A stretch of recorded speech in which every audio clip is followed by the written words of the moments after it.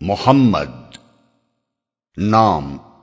آیت نمبر 2 کے فقرے وآمنوا بما نزل علی محمد سے ماخوذ ہے۔ مراد یہ ہے کہ یہ وہ سورت ہے جس میں محمد صلی اللہ علیہ وسلم کا اسم گرامی آیا ہے۔ اس کے علاوہ اس کا ایک اور مشہور نام قتال بھی ہے جو آیت 20 کے فقرے وذکر فیہ القتال سے ماخوذ ہے۔ زمانہ نزول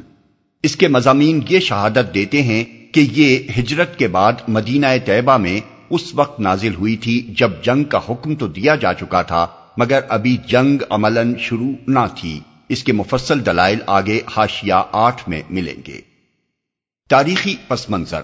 جس زمانے میں یہ سورت نازل ہوئی ہے اس وقت صورتحال یہ تھی کہ مکہ معظمہ میں خاص طور پر اور عرب کی سرزمین میں بالعموم ہر جگہ مسلمانوں کو ظلم و ستم کا نشانہ بنایا جا رہا تھا اور ان پر عرصہ حیات تنگ کر دیا گیا تھا۔ مسلمان ہر طرف سے سمٹ کر مدینہ طیبہ کے دارالامان میں جمع ہو گئے تھے مگر کفار قریش یہاں بھی ان کو چین سے بیٹھنے دینے کے لیے تیار نہ تھے۔ مدینے کی چھوٹی سی بستی ہر طرف سے کفار کے نرغے میں گھری ہوئی تھی اور وہ اسے مٹا دینے پر تلے ہوئے تھے۔ مسلمانوں کے لیے اس حالت میں دو ہی چارہ کار باقی رہ گئے تھے، یا تو وہ دین حق کی دعوت و تبلیغ ہی سے نہیں بلکہ اس کی پیروی تک سے دستبردار ہو کر جاہلیت کے آگے سپر ڈال دیں، یا پھر مرنے مارنے کے لیے اٹھ کھڑے ہوں اور سر دھڑ کی بازی لگا کر ہمیشہ کے لیے اس امر کا فیصلہ کر دیں کہ عرب کی سرزمین میں اسلام کو رہنا ہے یا جاہلیت کو۔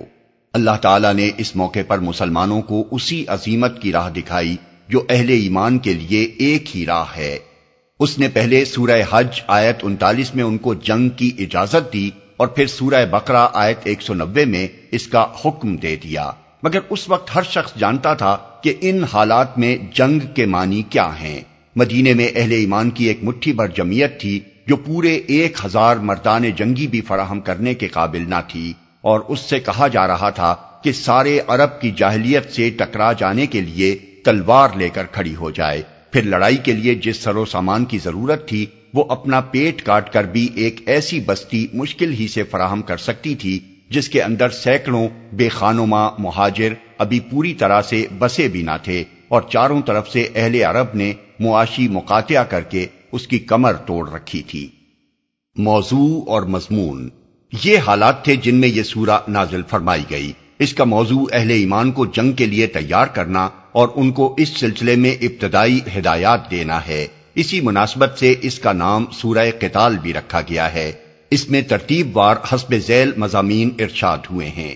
آغاز میں بتایا گیا ہے کہ اس وقت دو گروہوں کے درمیان مقابلہ درپیش ہے۔ ایک گروہ کی پوزیشن یہ ہے کہ وہ حق کو ماننے سے انکار کر چکا ہے اور اللہ کے راستے میں سد راہ بن کر کھڑا ہو گیا ہے، اور دوسرے گروہ کی پوزیشن یہ ہے کہ وہ اس حق کو مان گیا ہے جو اللہ تعالیٰ کی طرف سے اس کے بندے محمد صلی اللہ علیہ وسلم پر نازل ہوا تھا۔ اب اللہ تعالیٰ کا دو ٹوک فیصلہ یہ ہے کہ پہلے گروہ کی تمام سعی و عمل کو اس نے رائے گاں کر دیا اور دوسرے گروہ کے حالات درست کر دیے۔ اس کے بعد مسلمانوں کو ابتدائی جنگی ہدایات دی گئی ہیں، ان کو اللہ کی مدد اور رہنمائی کا یقین دلایا گیا ہے، ان کو اللہ کی راہ میں قربانیاں کرنے پر بہترین اجر کی امید دلائی گئی ہے، اور انہیں اطمینان دلایا گیا ہے کہ راہ حق میں ان کی کوششیں رائے گاں نہ جائیں گی بلکہ دنیا سے لے کر آخرت تک وہ ان کا اچھے سے اچھا پھل پائیں گے۔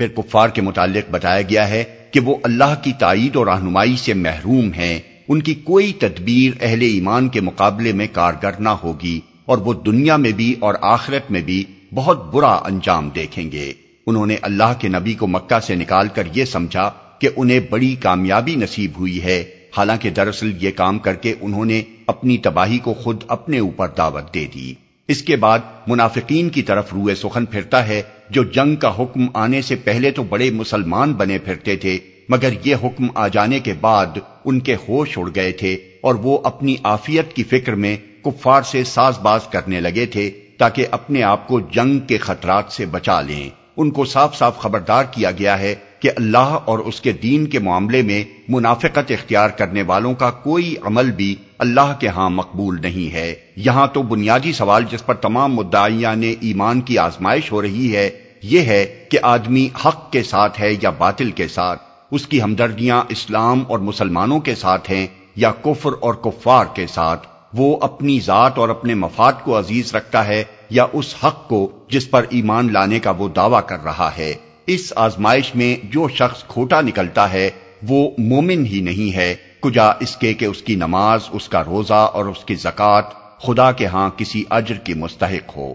پھر مسلمانوں کو تلقین کی گئی ہے کہ وہ اپنی قلت تعداد اور بے سر و سامانی اور کفار کی کثرت اور ان کے سر و سامان کی فراوانی دیکھ کر ہمت نہ ہاریں، ان کے آگے صلح کی پیشکش کر کے کمزوری کا اظہار نہ کریں، جس سے ان کی جرأتیں اسلام اور مسلمانوں کے مقابلے میں اور زیادہ بڑھ جائیں، بلکہ اللہ کے بھروسے پر اٹھیں اور کفر کے اس پہاڑ سے ٹکرا جائیں۔ اللہ مسلمانوں کے ساتھ ہے، وہی غالب رہیں گے اور یہ پہاڑ ان سے ٹکرا کر پاش پاش ہو جائے گا۔